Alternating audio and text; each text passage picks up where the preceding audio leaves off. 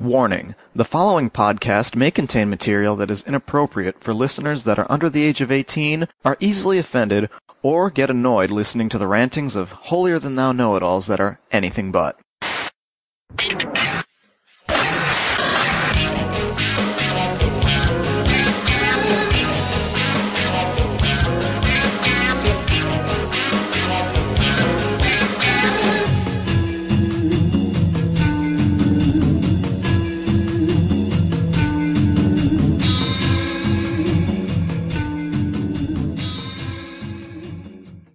Oh no, we missed a month again. All right, well. We never do that. We can fix this, we can remedy it, we can turn it around. We were recording not quite on Christmas Eve as the original plan was, but close enough.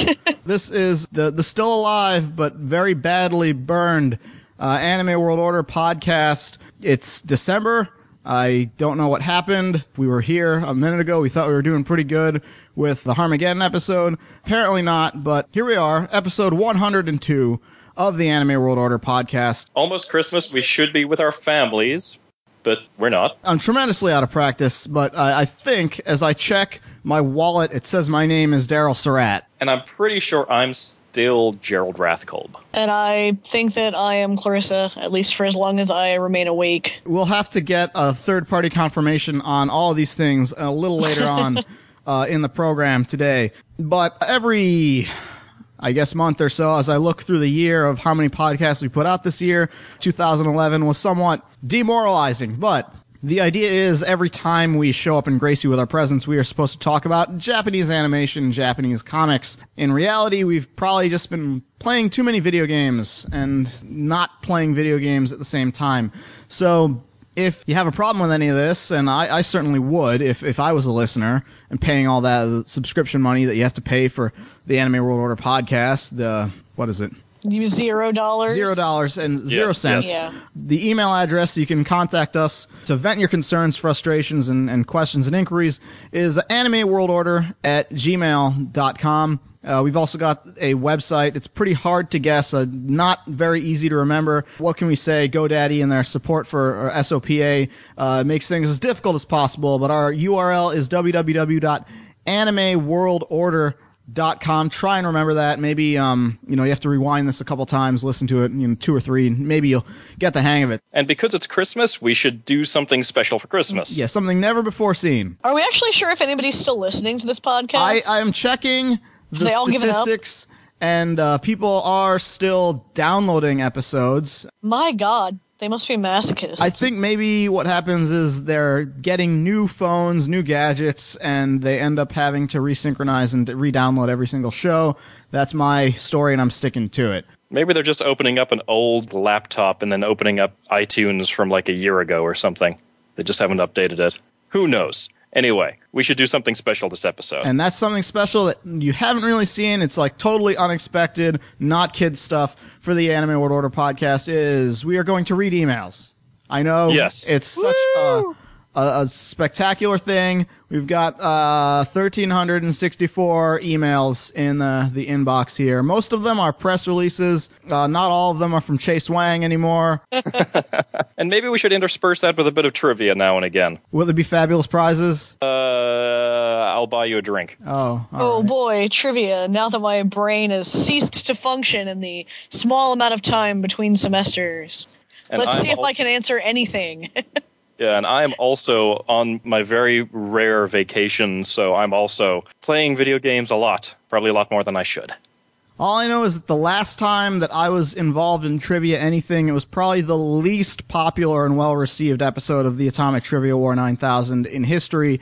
If you are curious to hear that, you can always go to the website and click the guest spots section. I was recently on some other podcasts as well, and you can see all those guest appearances over there. And unlike the Atomic Trivia War 9000, our female co-host will actually know the answers to some questions. Burn. Well, now that you've said that, I'm going to answer everything wrong. Thanks. Another thing we never ever do is review anime, which is something I'll be doing this episode as well. I did a short review for another podcast, Anime Graruru. This is like some weeks ago, but I'm going to be talking about Gunpla Builders. It's not, double dipping because their entire show is about 20 to 30 minutes long. We take about 20 to 30 minutes to say what our show is. So expect that. So we have an email here from Mark Sewell, and he asks, manga for short attention spans. Hey, AWO crew. First of all, the obligatory praise. You guys are pretty rad. I love your podcast. You should come to TeshoCon up here in Pittsburgh. I'll buy a round of drinks or something. Second of all, I have a problem. I think you guys can help me. If you'd ask me, I'd say I love manga. But when I think about it, I honestly don't read manga that often. There aren't many manga I've read in their entirety. I think a lot of it can be attributed to the fact that I have severe ADD. Because it seems that so many manga are nigh interminable.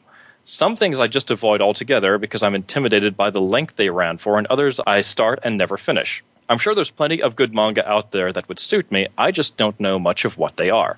That's where you guys can help me out. What are some of your favorite manga that you would recommend for someone in my condition? Whether they're one-shots, just relatively short, or maybe things where the volumes are kind of self-contained.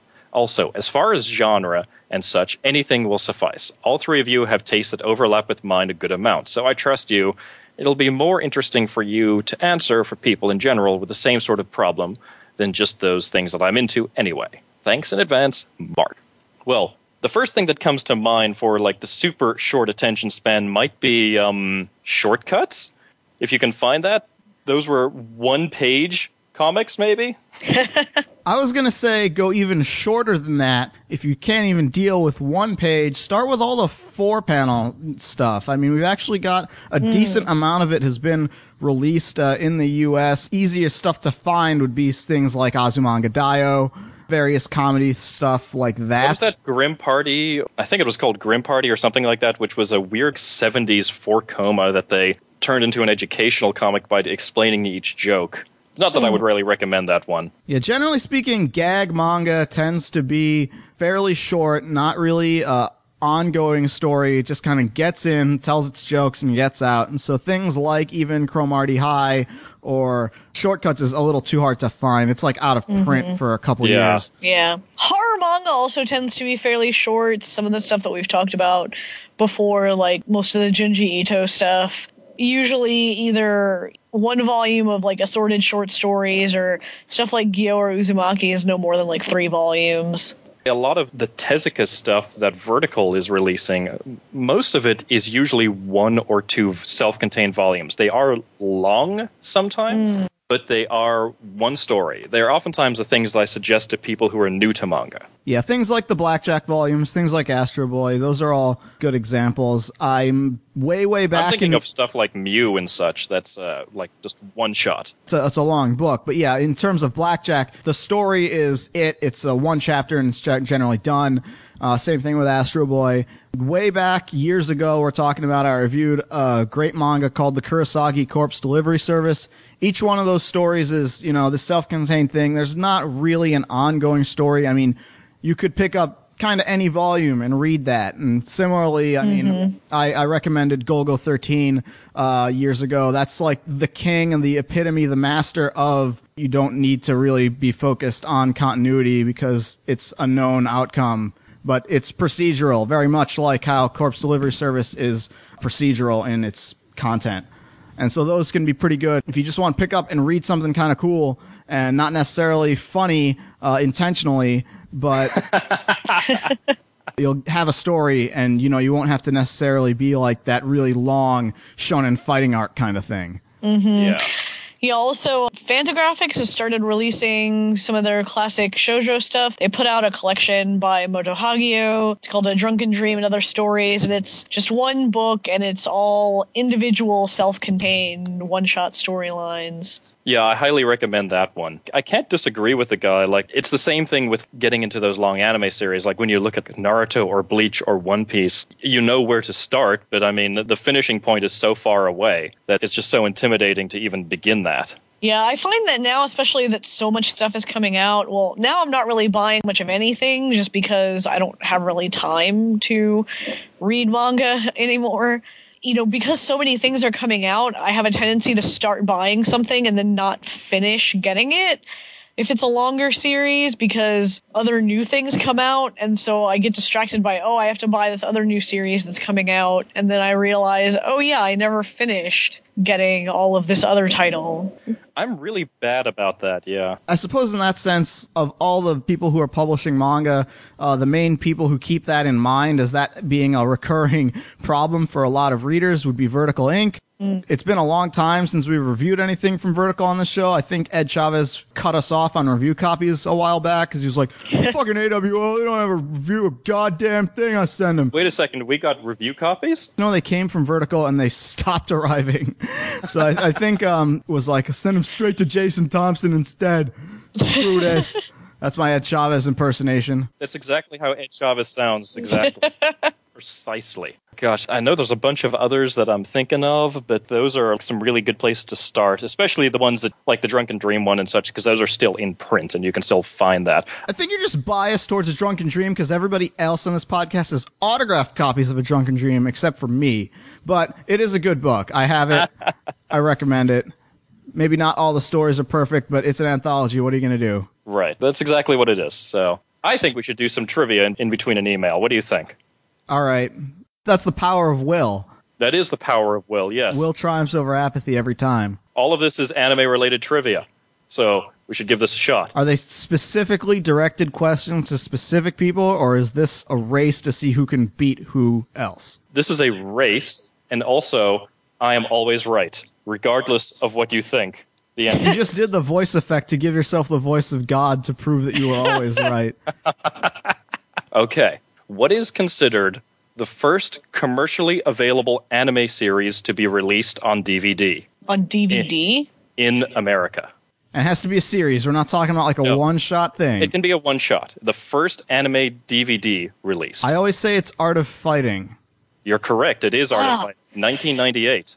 Yeah, I was trying to think of the ones that I knew that came out early. I knew Battle Athletes came out. Yeah, that was a really early one. Yeah. I swore that it was Battle Arena Toshinden, but I was shot down when I asked the experts about it. Now, what was the first anime title to be released in the U.S. without an accompanying VHS release? Ooh. The first one that was, this was the end DVD of the only. VHS. DVD only. First DVD only anime. This is not a popular title. This is probably something that this is like the Chris Beveridge listening to it being like, it's totally this porno. It was in the 2000s. It was a one-shot, 3-episode thing. Not really popular at all. The cast of Tenchi Muyo was involved in it, or the staff of it was. Oh, was it a Tenemania Voyagers? Exactly. I was thinking it was a weird name like that because I remember that was something that came out, and I thought that was a simultaneous release. I think I won that somewhere. Like, I somehow obtained a copy of it, but I don't think I purchased it. That was a very weird one. Like, it was meant to be, like, a lot longer, and then in the show itself it says, and then these people went off on their adventures, but we won't know any more about it because the show has just ended. Then it ended. Yeah, it was very strange. Very strange. Did they run out of money, I guess? I guess it was just not popular enough. Yeah. I mean, it wasn't, stellar anyway. Right. Let's see. Now, you know who wrote these questions because of this question right here. And by the way, this is meant to lead to a follow-up question. This is terribly obscure.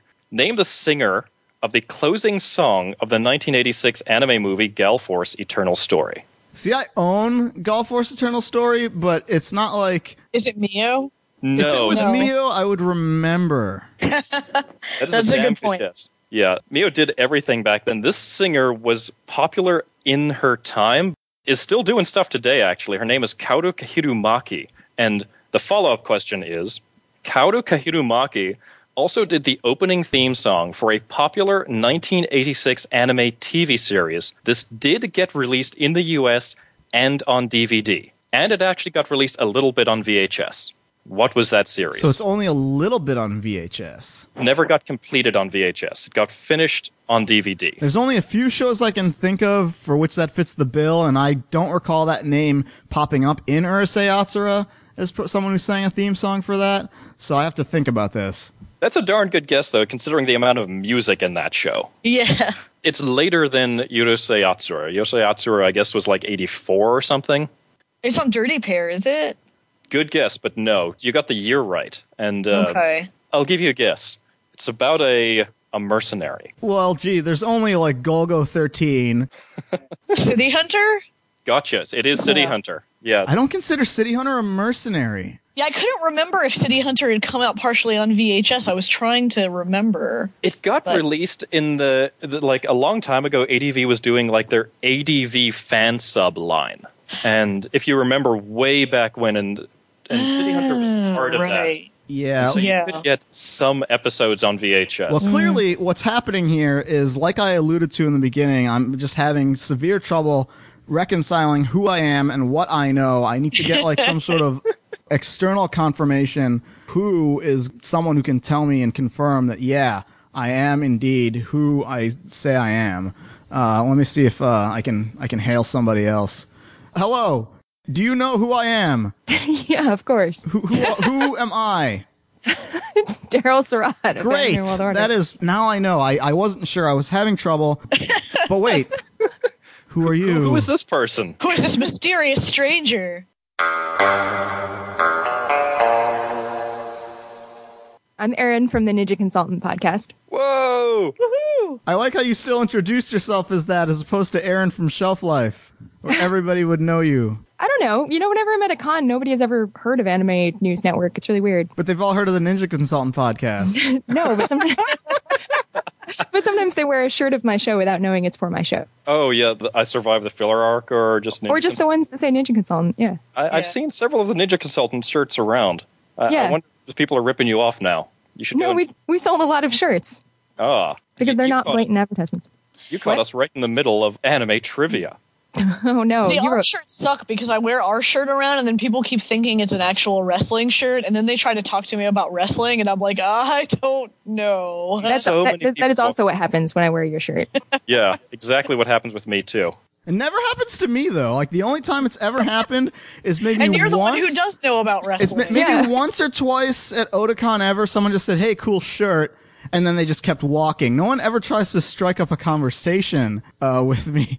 For me, it was a guy who looked really enthusiastic to finally see a girl who was interested in wrestling. Well, yeah, you have to be. Yeah, maybe that's what it is. It's yeah. blood in the water. It's like if you are a girl and you have like a Gears of War shirt or like a N7 hoodie or something like that. That's someone's got to get clawed and taken out to get to the girl who knows the thing, right? I was so sad when I realized that the N7 hoodie in the collector's edition of Mass Effect 3 isn't a real hoodie. It's for your character. I was hoping it was a real hoodie. Yeah, the $80. I had a real N7 hoodie, though. Yeah, I know Sean Russell's got one, I think. Oh, no, it's maybe. I know. Dave Riley has one, yeah. Oh, yeah, Dave Riley. I know that guy. People try to talk to Dave about his all the time. Hey, Dave Riley, I see you're a Spectre, huh? And Dave's, you know. So I think we should bombard Erin with some trivia, see how much she knows. All right. You wrote this, right? All right. Are Gerald these just wrote for Aaron? all the or- questions. These are for everybody. Okay. But, Okay. We'll give Erin first shot at this.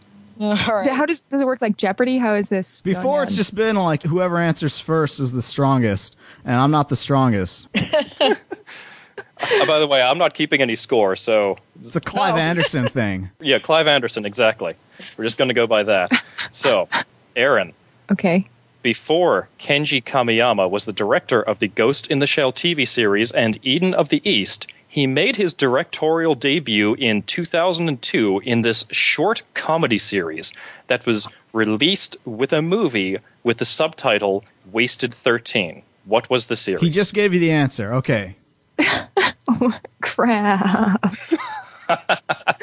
I don't know. Think Alan Mendez's opposite's favorite show.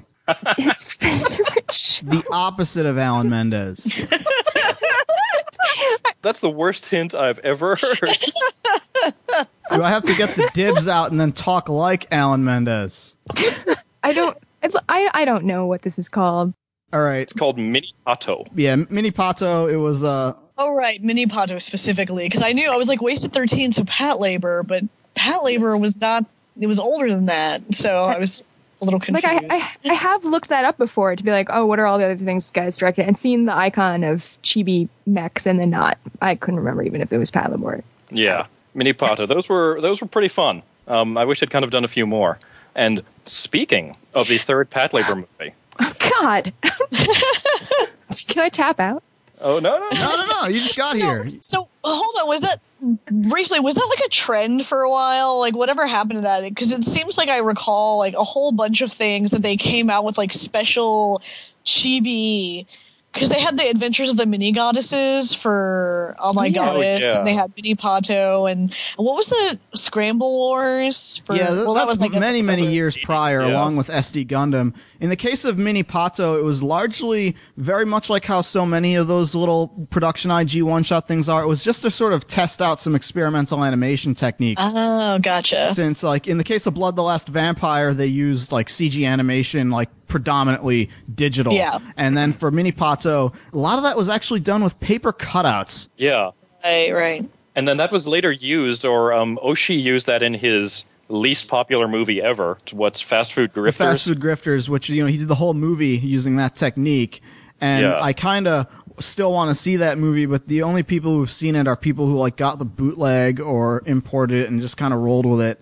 And it's such a weird movie because it's this screwball zany comedy, but it takes place in his general world.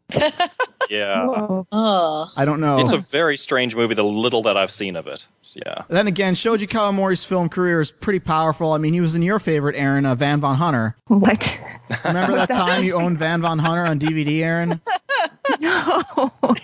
Oh, I heard you did watch Harmageddon, then you hated it. No, I didn't hate it. Well, Noah hated it. But now you need to get Van Von Hunter and force Noah to sit through all of it. If he can sit through this, he will have leveled up to, like, godlike status. I don't know if anybody's actually seen through the end of Van Von Hunter. No one can survive. Hey, maybe Stu Levy saw it. They had to just switch out editors. The editors committed suicide. I just imagine it like them opening the Ark in Raiders, like the skin just melting off. I think that is what happened in that Otakon video room that morning when they were running Van Von Hunter. We never did hear from those people again. That's why no one's ever heard of anyone who's seen it. They all died. No. Yes. Dave from Astro Toy, he saw a few minutes of it, but he had to tap out pretty fast. I got through maybe 3 minutes. So is it still on Netflix? I think it's on Hulu. Hulu, okay. That's where I tried to watch a bit of it. Is it worse than that one we watched with like the unicorn tears and the guy impaled on the door for like the Media Blasters movie minutes? It is so much worse. Oh my god. That's pretty bad. Oh, it's whew. This was filmed at a lot of anime cons, I believe, like just in the hallways and such. It wasn't just something that was filmed there. It was something that was quite the expenditure that was a major contributor, I understand, to Tokyo Pop going under. That, even making a cheap movie is still making a movie. Yeah. Aaron. Okay. Speaking of the third Patlabor movie. That movie was directed by a guy named Fumihiko Takayama, who also directed an American animated movie from 1982 based on a novel by Peter Dickinson. What was that movie? What? Just use your Peter Dickinson knowledge. I haven't read any books.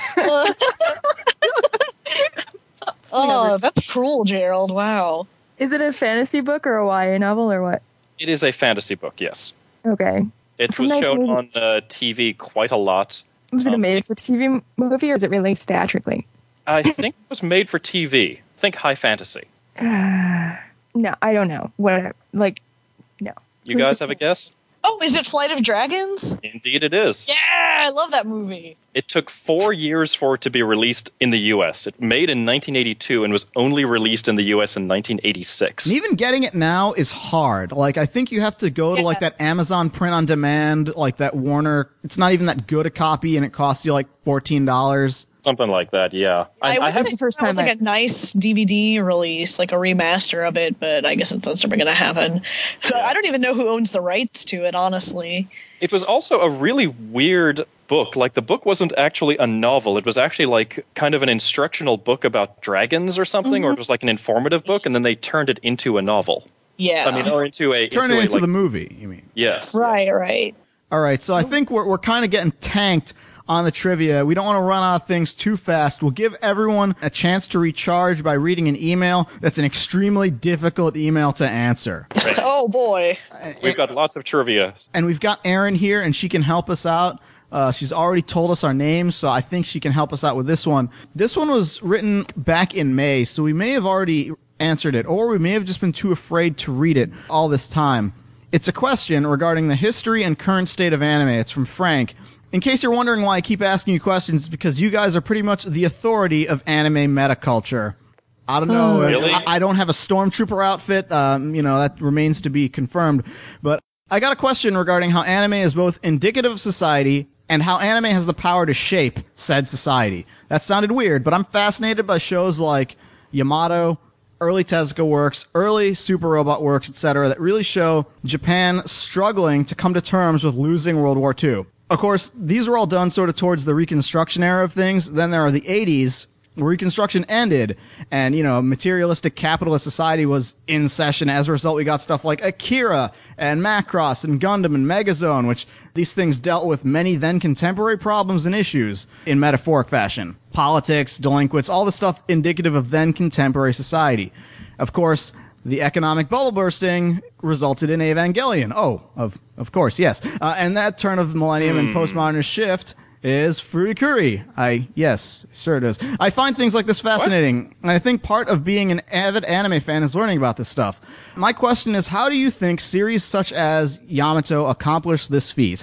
What do you think Leiji Matsumoto was saying when he made Yamato and Harlock? And, right now the Eldreds and Harrisons of the world are saying, well, he didn't actually make Yamato, but we'll let that slide. What were the deeper meanings in the context of then contemporary Japanese society? How do you think guys like Matsumoto, Gonagai, Osamu Tezuka, and many others essentially acted as social agents and helped shape post-World War II Japanese culture and society? I mean, he's asked like 20 questions so far. He's got 5 more. Akira was popular as hell and was a turning point in Japanese cinema and American awareness. But what exactly does Akira say about the problems of Japanese society and the solution? We delve into these things briefly. These shows were awesome, and you'd like to see us expand on these points. I think he's asking for an entire dissertation here. Yeah, he's asking us to write a master's thesis because... Well, I actually have a master's thesis from a classmate of mine that I need to read that she did on post-war manga dealing with the trauma of World War II. I mean, it's a huge topic. The thing is that's kind of, I don't know, it's like he's kind of asking about how the nature of art and entertainment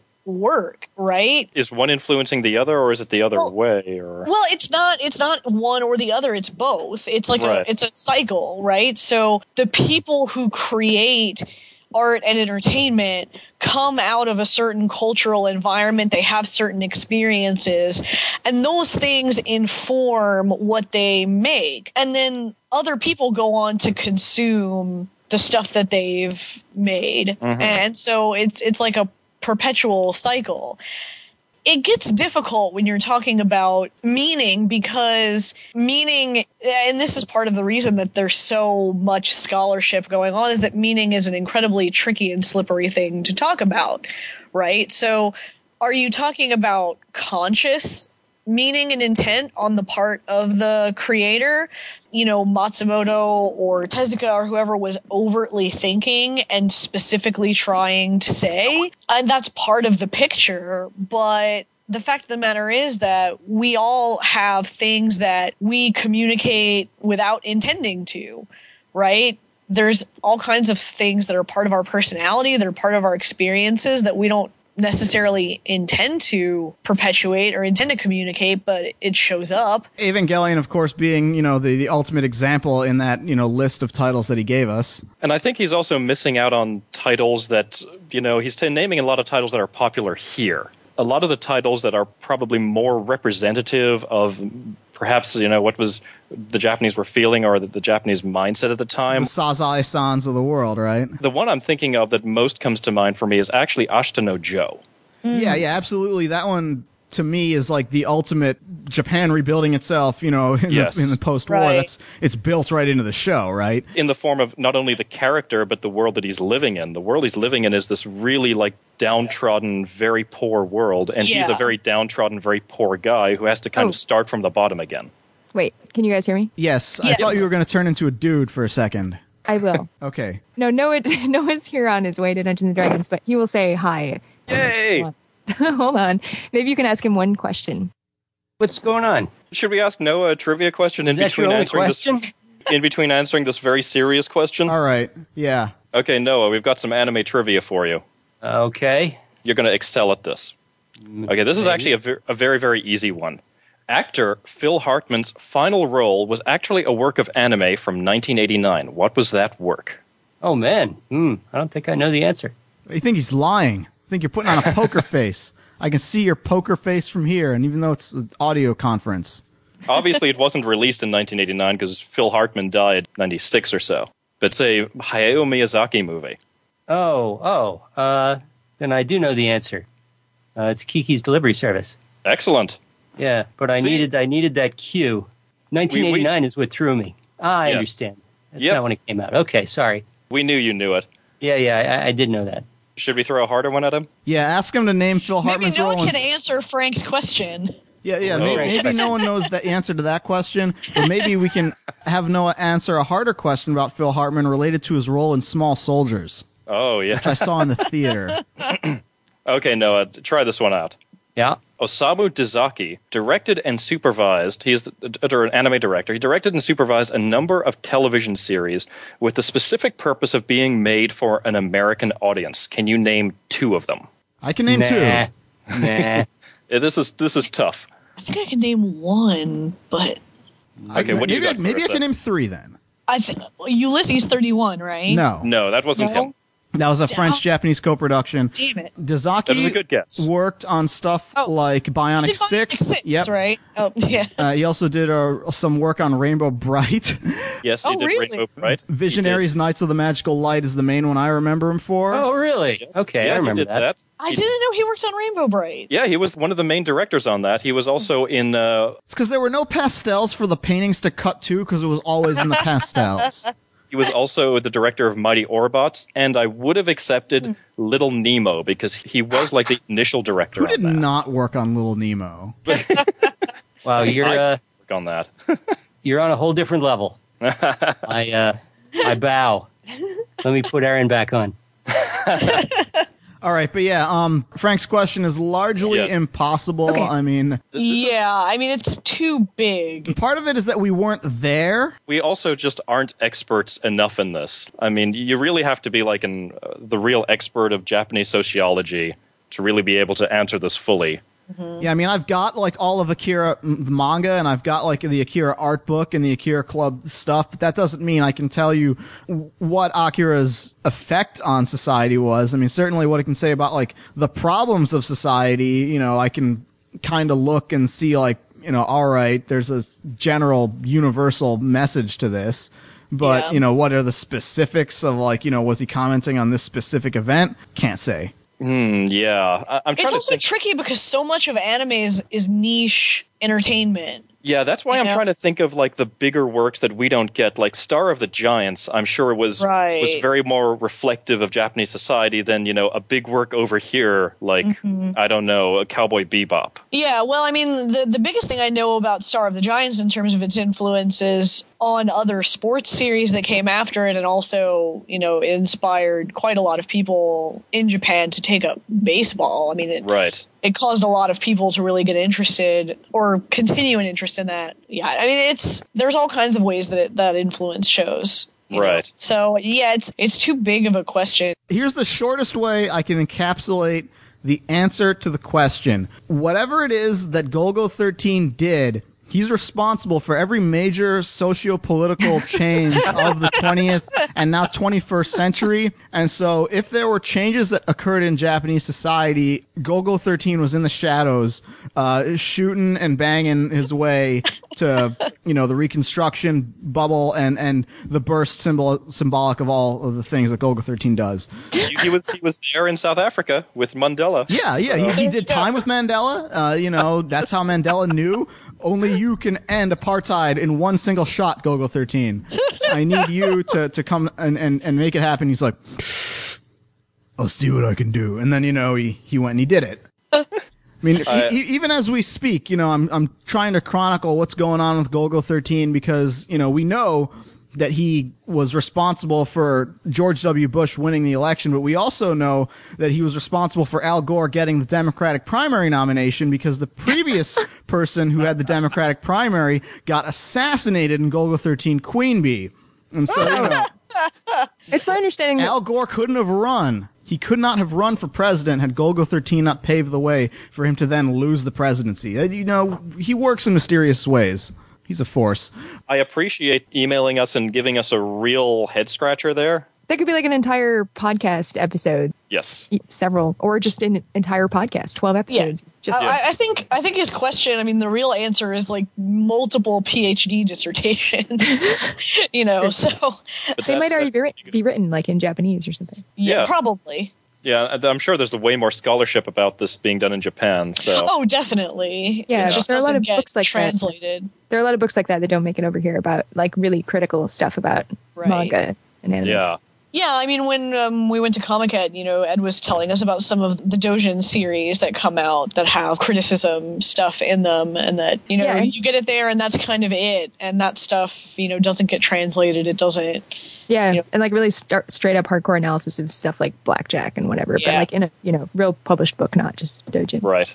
I give a hand to that guy for giving us, you know, one of the toughest questions we've ever gotten, even if we didn't answer anything of it at all. Do we want to try some more trivia? Sure. Clarissa's very meek response there means, yes, let's do this. Name ADV's first dubbed release. It was a 2-episode OAV from 1990 and 1992. Was it the ultimate Devil in Hunter sci- Yoko? I was going to say it was the ultimate in science friction. Guy Double Target. Guy, Awakening of the Devil. Yes, this was... Oh, God. The cast was originally Tiffany Grant and Robert Mungle. Actually, he was named Mungle Roberts, and he was using his pseudonym. His real name is Robert Mungle. No one would ever guess. So Yoko was sub-only?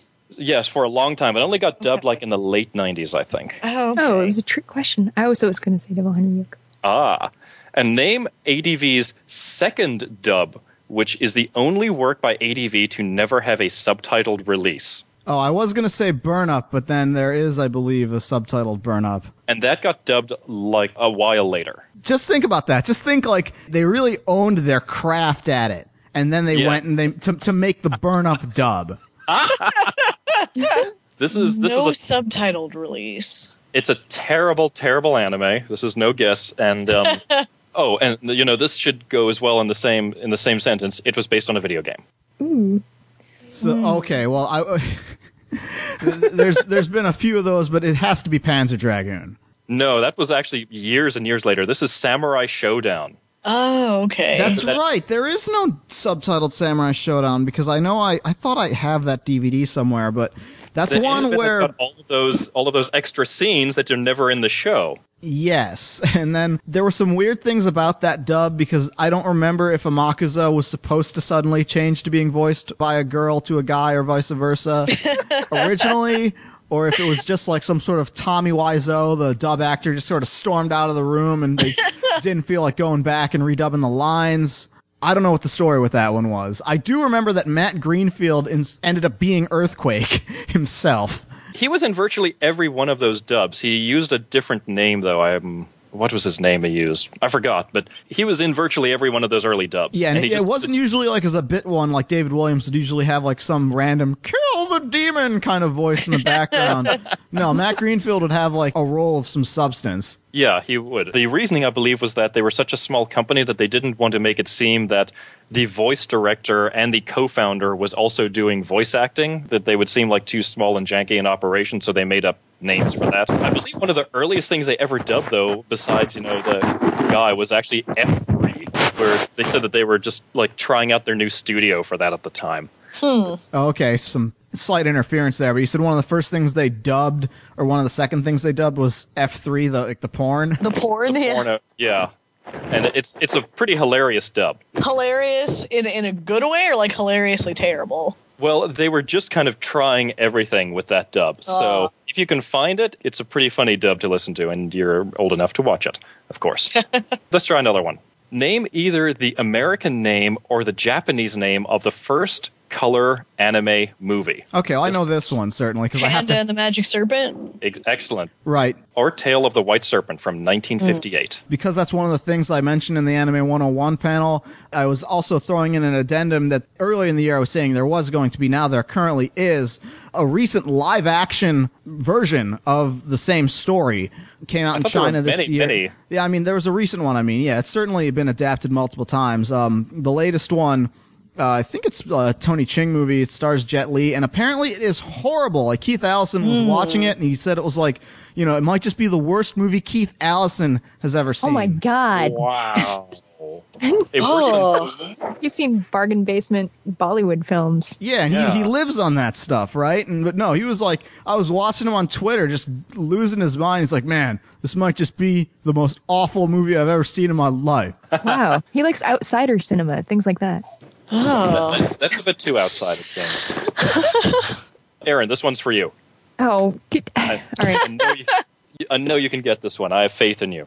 Okay. So not at all. I only have faith in the idea of Aaron. Name the first anime released subtitled in the U.S., professionally subtitled, and what company released it? Oh, man.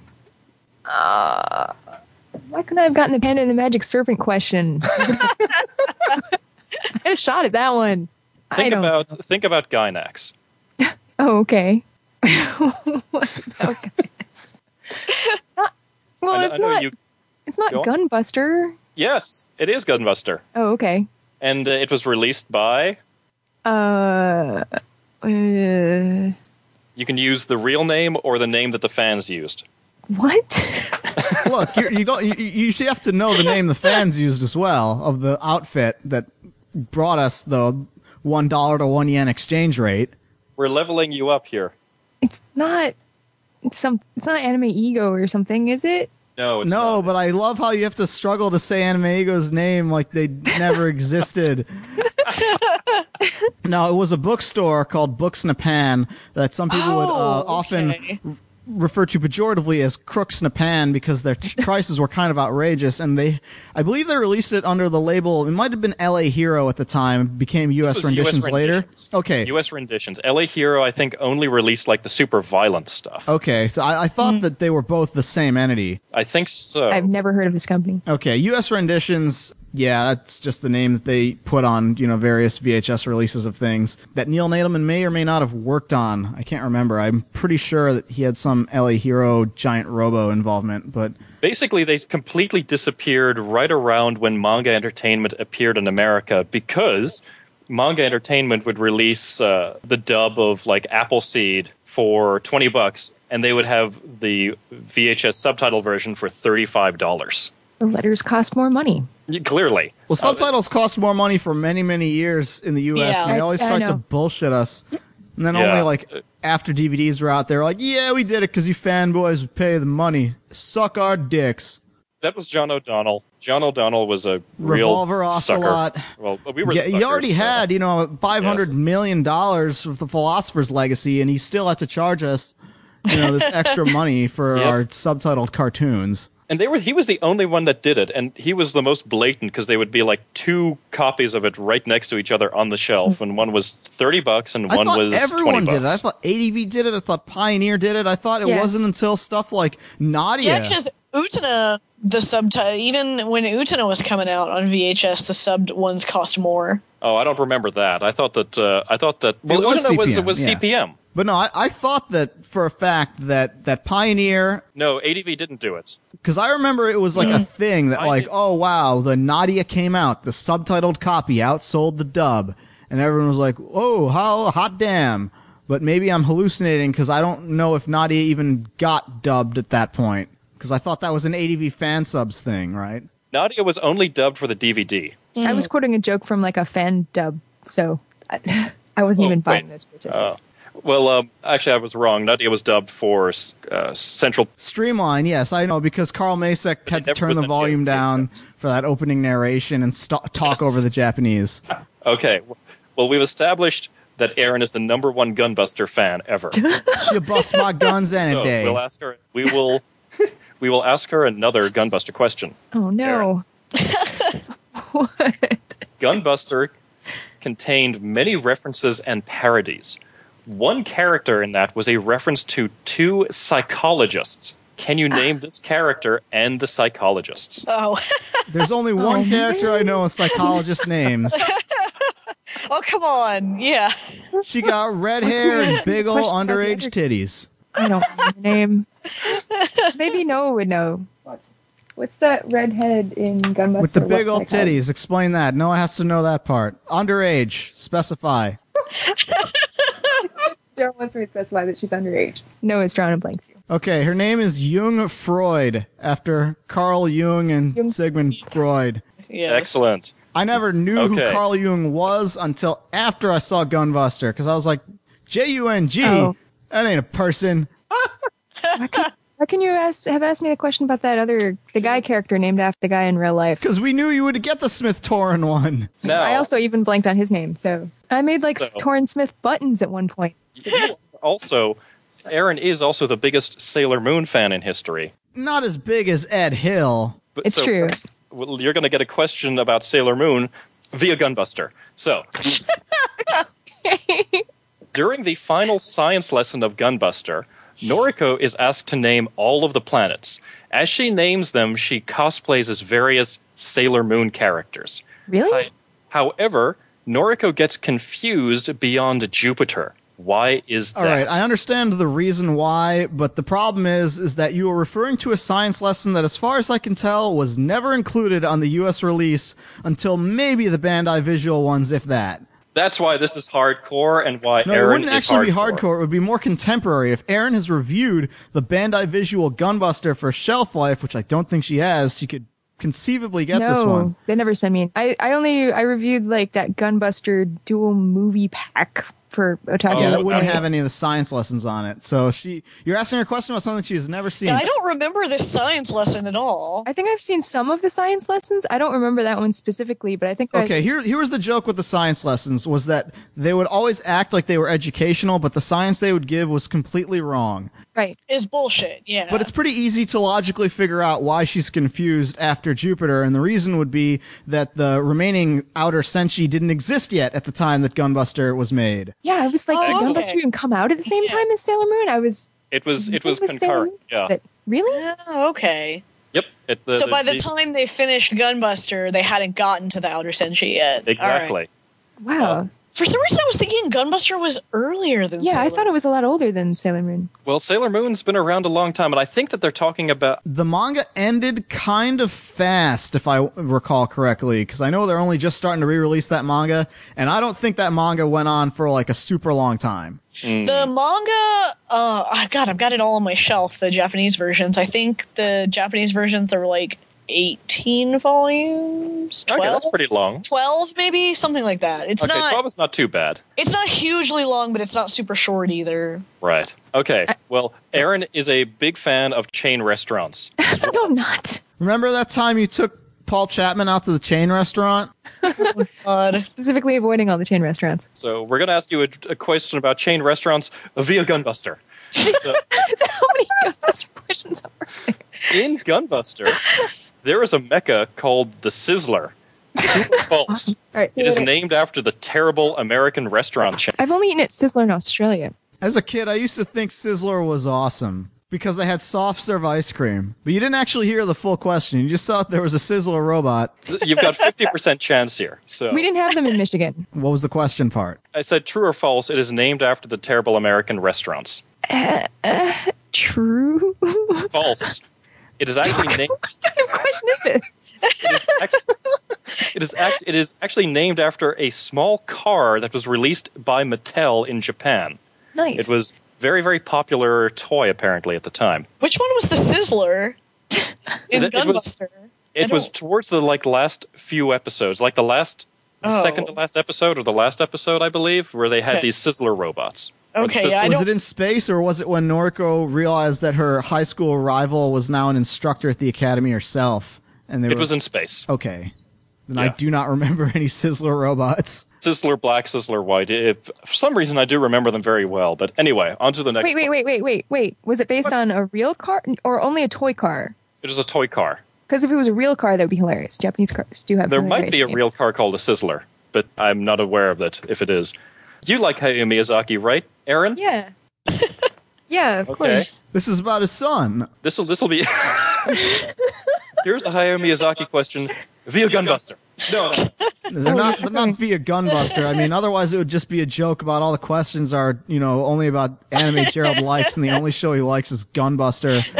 And okay. Mini Spirited Pato. Away, the 2001 film by Hayao Miyazaki, is purported to have many themes from growing up to the bubble economy. When asked, So we should have named this when he was asking us about things. yes.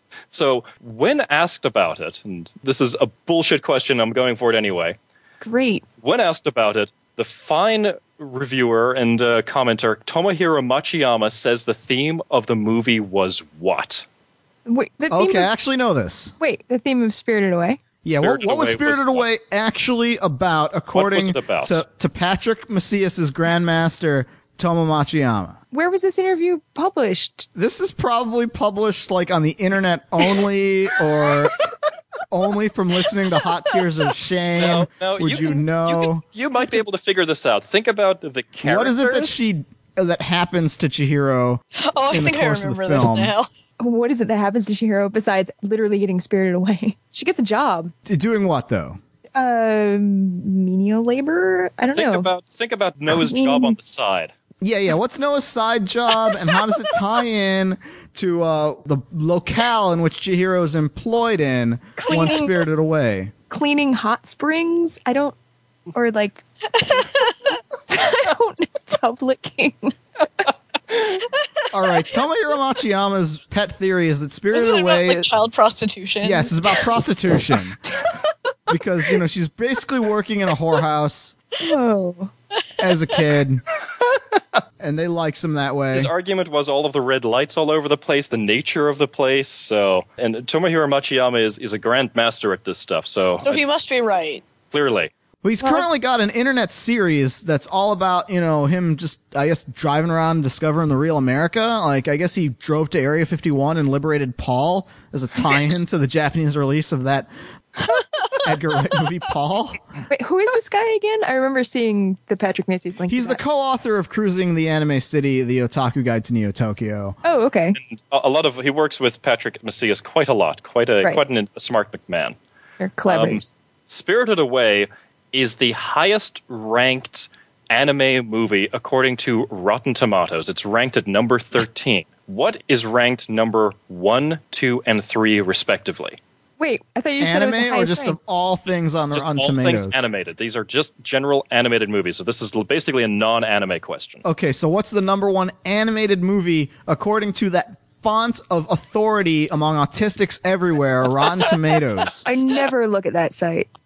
I hate that site, and I hate Metacritic more. I hate it too, but it's basically the same thing that appears on this appears in most other rankings of like best animated movie or whatever. So I'm sure if you just name well-respected animated movies, you'll hit them. So is this a list of the Lion King best or worst?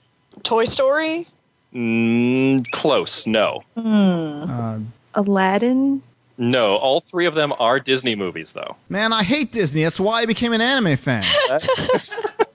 Or maybe I just specifically hate Alan Menken. But regardless, I know nothing about these movies. Are they Disney Beauty films and the post? Beast? Beauty and the Beast. Are they that's a piece early of or crap. later Disney films? Post 1990 or pre 1990? They are the newest and oldest, so that doesn't help you at all. Okay, so that means Snow White is one of them. Yes, The Snow White Princess and is the number Frog? 2. Princess and the Frog is not one of them. It was Disney's most recent film. Thought Tangled came afterwards. Yeah, Tangled. No, it's not as recent as Tangled. So you're saying Beauty and the Beast wasn't there, and I said The Lion King first, and that wasn't there either. I should say it is a recent Disney movie within the last 10 years, and then the other ones are very, very old. Okay, so we got Snow White. Yes, Snow White is the second. Cinderella? Good guess, but no. Sleeping Beauty? No. Pinocchio? Yes, Pinocchio is number 3. And the number So then 1... the newer one, it's not Beauty and the Beast. It's not a Pixar Little movie Mermaid? under... It is a Pixar movie. Oh, Okay. so it's probably like Toy Story 2. It is Toy Story 2. Oh, Yeah. God. I said you were Really? close. Ah, Okay, on this list, Spirited Away is the highest ranked anime. Name the next highest ranked anime. It is at number 25. Princess Princess Mononoke. Mononoke. Excellent. That's an easy one. I was about to say, is it also a Miyazaki movie? But yeah. Yeah, of course it would be. Yeah. Okay. This one Let's is... never speak of that website ever again. Or Metacritic. What 1960s anime does Akira pull the most references from? The Akira manga? I know the answer to this. I can answer this if nobody else knows. This is what 60s manga? 60s, that's right. Yes, 60s anime. The manga, I believe, came out in the 50s. Think about Akira's designation. It's a tough question. It's really tough. It's nothing like Akira at all. You're not Is it asking me. Cyborg 009? It is not, but No. it is slightly related. Yes. There might be a connection. This isn't directed at me, right? It's directed at the world. I would answer it myself already. I just wanted to drag this out. I'm sure if you just name off like 1960s anime, you'll hit it because there wasn't a lot. It's brought to you by Guliko. Tetsujin 28. Yes, that is correct. Oh, right. Akira's designation is number 28. Yep. Akasuhiro Otomo is a big fan of Tetsujin 28. As a result, his naming conventions match the characters featured in Tetsujin 28. Kaneda is the name of this main character. Colonel Shikishima shares his name with Professor Shikishima. Oh, okay. Yeah, Kaneda because of Shotaro Kaneda. Yeah, Akira's Ryusaku. Oh, see, I don't remember enough of the names from Tetsujin 28 to pick up on that. I only remember the names because I watched the 2004 remake, and I bought that, but I haven't watched it yet. Akira himself is named Akira Ryusaku, which is named after Ryusaku Murasame from the show. Akira Takashi has got 26 tattooed on his hand, which uses the same font as Tetsujin 28. And Akira is the 28th in the line of psychics that the government has developed. So it's an obscure one, but we're teaching everyone. We're leveling everyone listening to this up. How about another one? This light novel series and later anime originally started out. The original premise of this was about a wizard that is revived during Prohibition times and is taken down by the mafia. Aside from the setting, much of this was changed in the final product. Is it Baccano? Has to be. Yeah, it's very Excellent. That's it. What other anime is set during that time? Yeah. That's too easy. Tetsuo from Akira made his manga debut in the Akira manga, obviously. However, he did not make his anime debut in Akira. What anime did he first appear in? Oh, this has to be some gag, like, dude randomly in the background kind of joke, right? Yes, it is. Man, there's only a few shows like this, like Dirty Pair. I think I know it, but I can't, like, it's Think not of me. the It has to be very... like Project Aiko, that kind of weird stuff like that, right? No, it's not Project Aiko. It's not But Project Aiko and it's not Dirty Pair? No, it's not. Okay. And it's something we reviewed on this show. It is something we reviewed. Think of Anthology. Well, it wouldn't be Robot Carnival. It is Robot Carnival. Where was Tetsuo in Robot Carnival? He was in the, I believe, in the opening scene in the background as the Really? city was blowing. As one of the random desert villagers. Huh. Yeah. Okay, I'm not See, I just assumed that because because I actually didn't know that was the case. I wasn't sure if it was Tetsuo just because Otomo's bubblehead character designs are kind of eternal. That would be like saying, look, it's the Colonel appearing once again in Steam Boy. It's like, no, it's a different guy. Yeah, they all look He just kind of draws everyone the same. No, Yeah, he draws it's very- it's like Tezuka's star system. He has 7 or 8 character designs. And he uses them again and again. It's really hard work to design characters. If you actually look at it, the design, like he's even wearing the same stuff. Anyway, on to another question. This is not about a series that I like. I bet this is Aaron's favorite series. What 1997 TV series had to have its name changed when it was released in America because of the assumed or associated Nazi connotations? Yeah, I know this one. I don't know. It's everyone's favorite show on this podcast. Oh, Clarice's favorite show. was it Vice Croix? Yes, it is. It was originally made as Vice Croix, released in America as Night Hunters. Night Hunters, yeah. Really? That's what they call it here? I've never heard of it. Well, Yeah, Night Hunters. I did not know that The Japanese were afraid that because it was German that we would assume like, oh, it's about Nazis or something. What's that manga that Meanwhile, has like... they make so many other things with Nazis in them that come out. Yeah, clearly. Ridiculous. Wasn't there a manga with like 666 in the title? And they changed Yeah, it? 666 Satan. Yeah. Yes. What is it called in America? 999 Satan? I don't know. Yeah, I don't think they changed the name. I think it's called the same thing. I don't think so. Oh, no. Oh. I thought they did. Anyway. Well, we talked about like the highest ranked anime. Now, according to Anime News Network, This anime is rated as the worst anime out there. This is the 2003 TV series based upon a very large anime franchise. It is the lowest rated anime on that entire site. Yeah, I only know this because I 2003? literally... I just looked at it as recently as the last episode of this podcast. It's Genma Wars. No. It's not Genma Wars anymore? No. 2003 series? Human Scramble or Human Crossing? No. But it's based on a big anime franchise. I thought Armageddon was a big anime franchise. Tenchi in Tokyo? Actually, No, it's something to give you like... another hint, this show was made as an attempt to create a bigger presence for this series in America. It's by our arguments, this probably would not be considered anime because it was So not. SD Gundam Force? Yeah. Yes, SD Gundam, Okay. SD Gundam Force. So it's Really? That's only 13 episodes? I thought that was like 52. no. When did I say it was 13? Oh, I made that up in my head, I guess. But yeah, that is the lowest rated anime on that entire site, and I don't disagree. It is a horrible, horrible show. This anime has the privilege of not only being on the top 10 worst anime list according to Anime News Network, but its sequel is right there with it. What is this anime? Is it dangerous? MD Geist? MD Geist and MD Geist 2 Death Force, yes. But those are the best cartoons. Didn't we cover this in episode 26 with Steve Harrison? Okay. We'll, oh god. It's about time for an MD Geist 3. I mean, it's been, about a decade. I think you should do a Kickstarter for that. Yeah, Kickstarter for MD Geist. they're reviving a lot of nostalgia properties, so yeah. Koichi Ohata is a little too busy rolling in that Ikki Tosen spooge. No, I just mean, no, I mean for like anime podcast fans would fund a 3-minute production of MD Geist 3. You could probably spell it differently and avoid the copyright. Get a Nico MD Geist mad. Okay, this might be a bit too obscure, but we'll go for it anyway.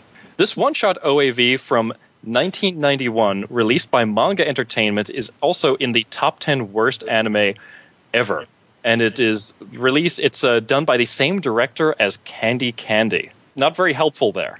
Think of one-shot manga OAVs, and think of the real bad ones. See, most of the times when I think of the real bad one-shot OAVs, they're CPM. I know, yeah, but it's Manga Entertainment. Isn't the Holy Trilogy of Suck all manga stuff? Yeah, They are. I was gonna say, is it Angel Cop? No, Angel No. Cop was 6 parts. That was Oh, this that's right. That's one- right. Yeah, one episode. One And episode. Angel Cop is good. Aaron, I know you know this. Aaron has died. No, I'm here. I'm back. I don't know. Like Okay, all this of is- these '90s OAVs like blended together, and I forget who released what. This Yeah, is it's like I early can't think of 90s, stuff it's- like Bounty Dog and all that is like the lamest manga video things I can No, think it's not of. Bounty right? Dog. I'll just tell you, it's Psychic Wars. Psychic Wars. It's so bad. I don't recall that being like the worst. I just remember being really boring. So I guess in a ways that's bad. That is bad. Yeah, I mean, Yeah. the worst thing you can be is probably boring. You know what I think? I think my problem is I always like mix up Psychic Wars with Sword for Truth, and Sword for Truth is the best cartoon ever made. And we should review it on this podcast. Directed by Osamu Dezaki. That's right. I introduced everyone to it again for the first time. I showed like the 3 minutes of it I could show that didn't have lesbian sex in it. Awesome. So, It's a good scene, but yeah. how about another bad anime? This TV series is ranked as one of the worst TV series ever, and I tend to agree. This is a historical quote-unquote anime from 1999 featuring an end Okay, everybody knows. theme song by DJ Milky. Your favorite DJ. Everybody knows the historical themed.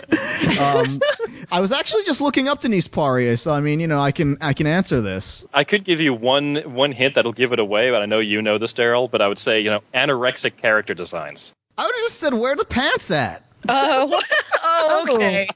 No, now I know what you're talking about. So it's only just Aaron. Is it- Aaron, no, what's the no, I answer? know. It's Okay. the Alexander the Great one. Yes, Reign the Conqueror. Yes. Alex- Which is Alexander actually one of Senki. Noah's favorite shows. What? He loves that show. I did watch all of it. He loves What? he, like I did watch the whole thing, and I was wondering, like, I'm watching the edit. It's like, are they editing around? Is this dude's mom getting banged by a snake as he's having this conversation? I think Cartoon Network's hiding something from me. And then I checked the DVD. Yeah, she's getting banged by a snake. Of course, because that's what happened in history. That's like the real history of. I saw the Colin Farrell Alexander, the ultimate supercut, so I can attest. I think Angelina Jolie was probably getting banged by a snake in that movie at some point. So Noah has this magic power. I don't know if you guys know about it, where like anything that he likes and super loves and thinks everyone will like is a total bomb, and that's like that's one big example. His superpower is that Noah's always wrong. I could have told you that. Well, no, it's not that he's. It's not just that he's wrong. It's also that he has like he has anti-taste. Where I like how you didn't like try to defend him. You were just like, not only that, he's even worse. We call him often wrong, Fulmore, but because he's not always wrong. But the other thing is like whenever there's something when Noah has this exact response to an anime, if he's like, I don't see why anyone would ever want to watch this, mega hit. Like.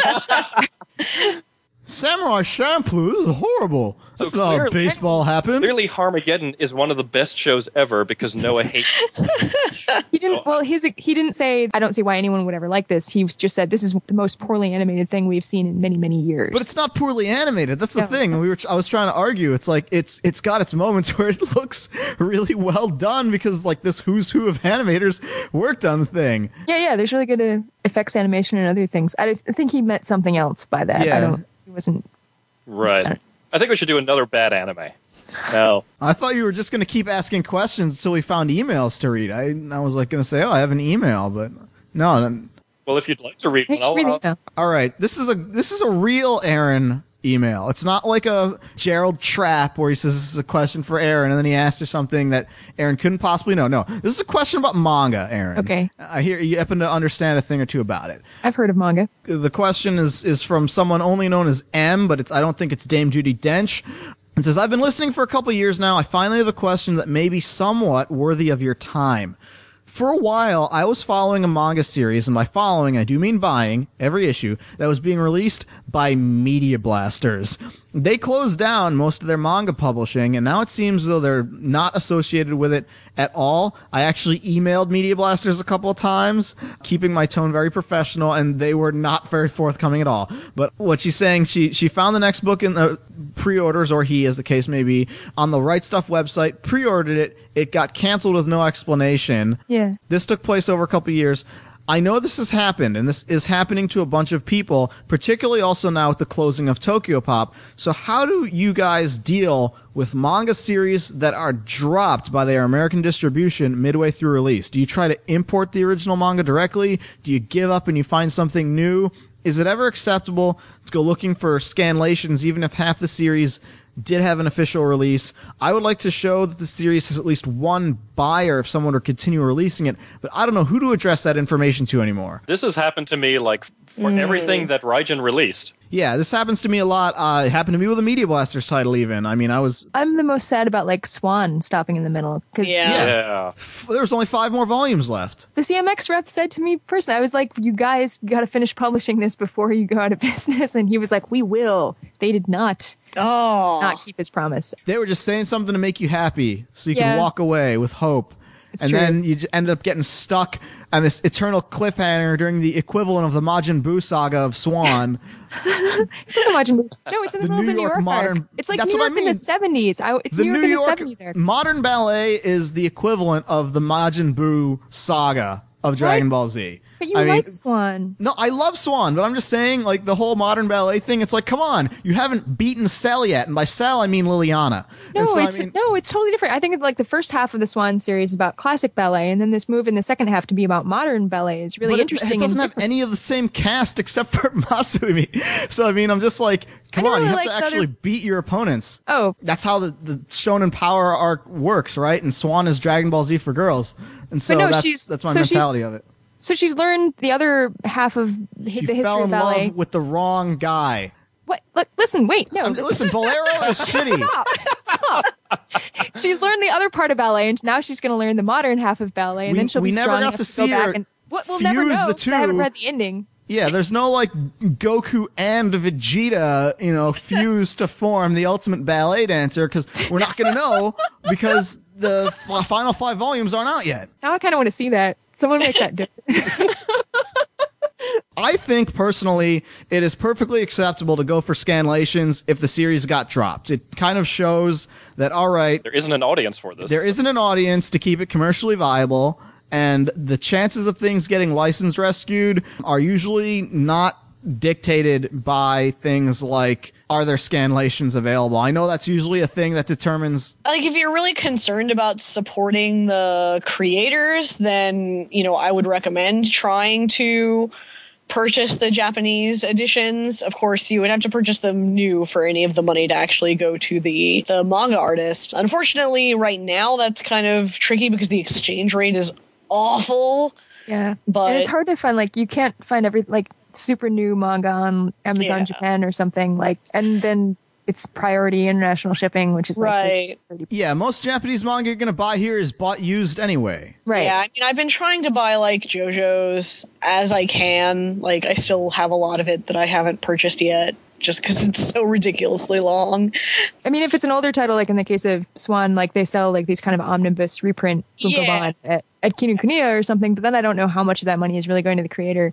But if it's a Media Blasters title, do they mention what series it was? They just left it cryptic, so in my mind, I assume it's the same one that I was buying, Apocalypse Zero. Because, there was only 6 volumes released here, and that's a saga that goes on to at least, 12 or something like that. I thought it was one of their porn titles for sure, but... Oh, well, it could have been. I don't know. I think that division might still exist, but... But yeah, what do you typically do? Yeah. I'm not saying, what is, the best case scenario, but, what typically is what you do if you were reading something and it got dropped and it's not coming out anymore. In the case, let's start with you, Gerald. Oh, boy. What I should do is, what Clarissa said, is try to buy the manga, but really I just have to read scanlations because that's the only way I can actually read this stuff. In my case, I was reading City Hunter quite a bit, and I liked it a lot.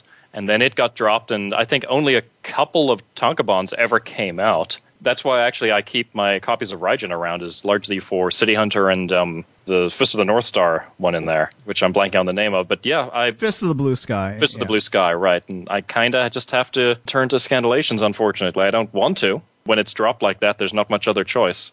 Yeah, I'm the same way. I can't read any Japanese whatsoever. I can't even read katakana. So even if I were to do the legwork and find that I was buying indeed a brand new copy of a given manga volume, I wouldn't be able to read it. I would be able to look through the pictures and just sort of put it on the pile as okay, I did my good deed.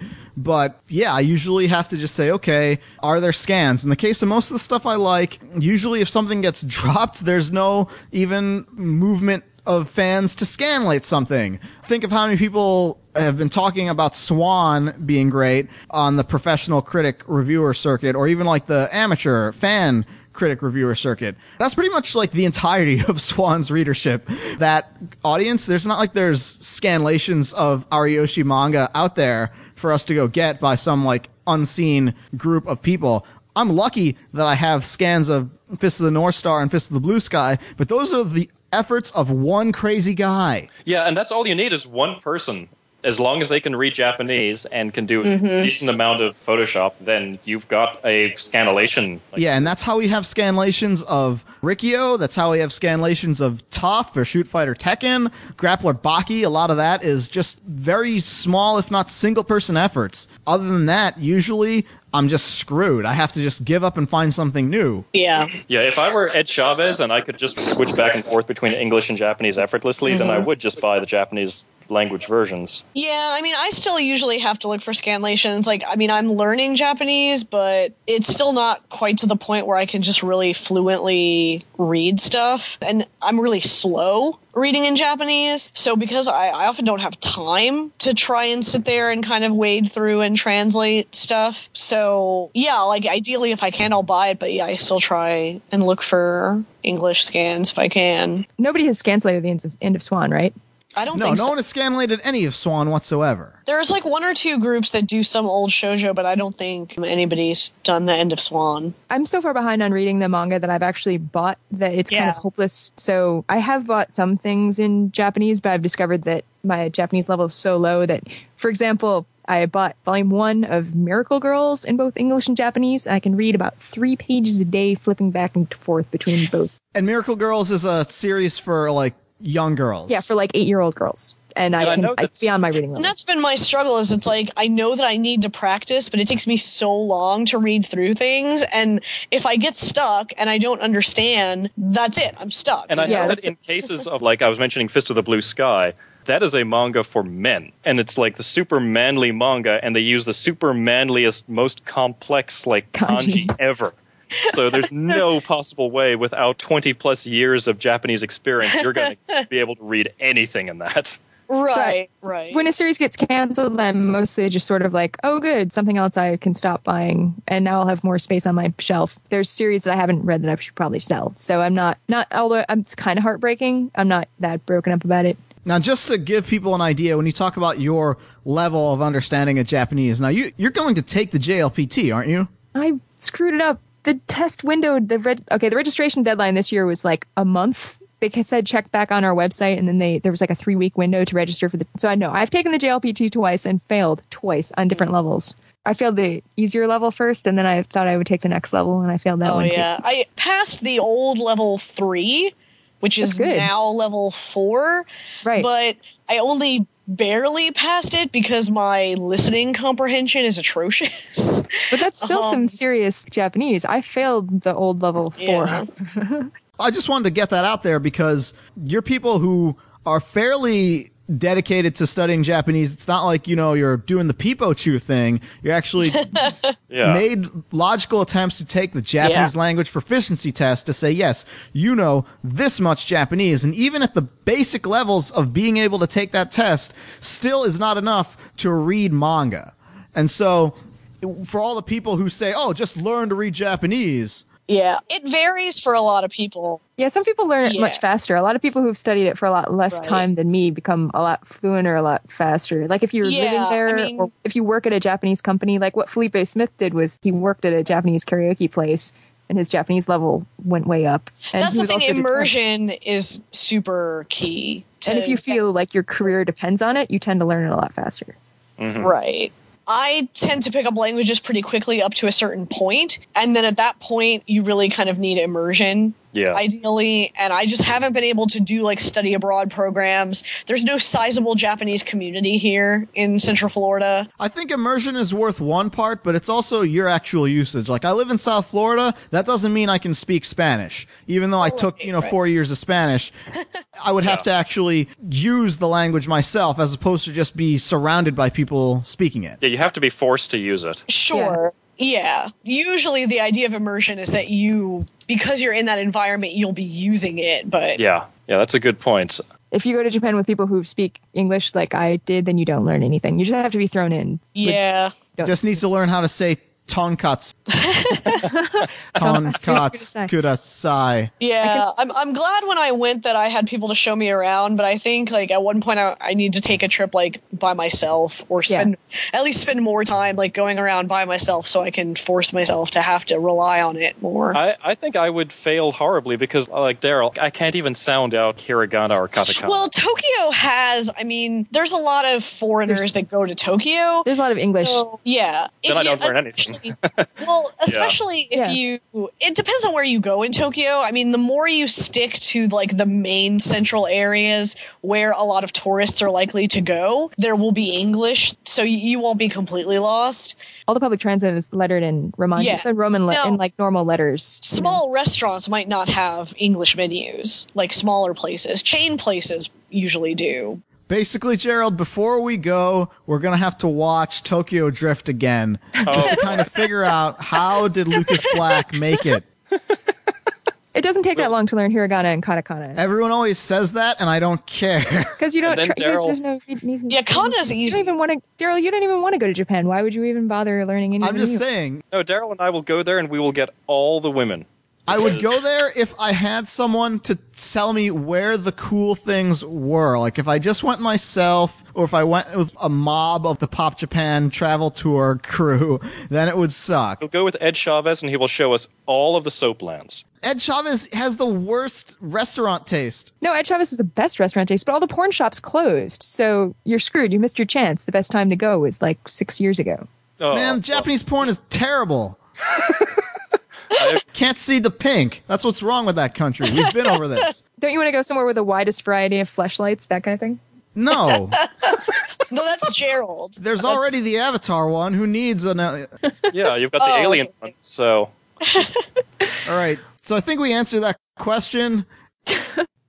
This is continued on Disc 2.